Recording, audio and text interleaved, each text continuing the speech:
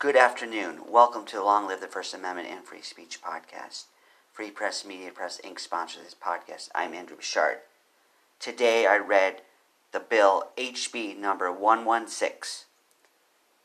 Friends, let's get ready to roll because we're fighting something that needs to be fought.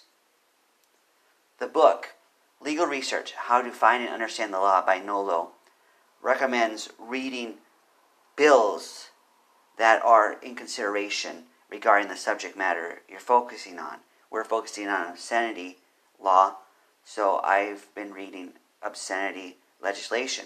This happened a while back. It happened in 1988.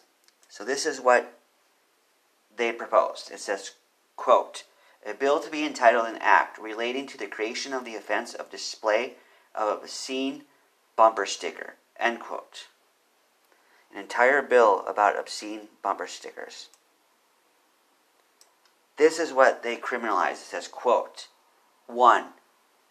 Intentionally or knowingly displays on a motor vehicle a bumper sticker, lettered or written with an obscene word in a letter size greater than 1/8 of an inch in height or width on a motor vehicle and operates a motor vehicle on a street or highway, end quote. To me, the way this is worded raises a lot of questions. If it's 1/16 of an inch, are you okay? If your vehicle sits in your driveway only, if it sits in a public place where everyone can see, but it's not operated, are you okay? Let's hope so. If you're listening to this, I'm sure you believe this bill blows. That's my opinion, friends.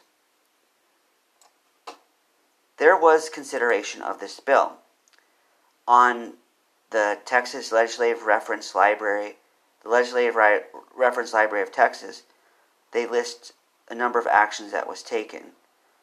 There's about 10, 11 or so actions that were taken. So it wasn't something that was immediately rejected. They consider this. But the good news is, ultimately, it did not prevail. So maybe God intervened and stalled this atrocity from being enacted. So be cheerful. Be joyful. Be glad this did not come to pass. And let this victory inspire you, friends. How will you advance the First Amendment, freedom of speech, and third parties today? Long live the First Amendment and free speech. Goodbye.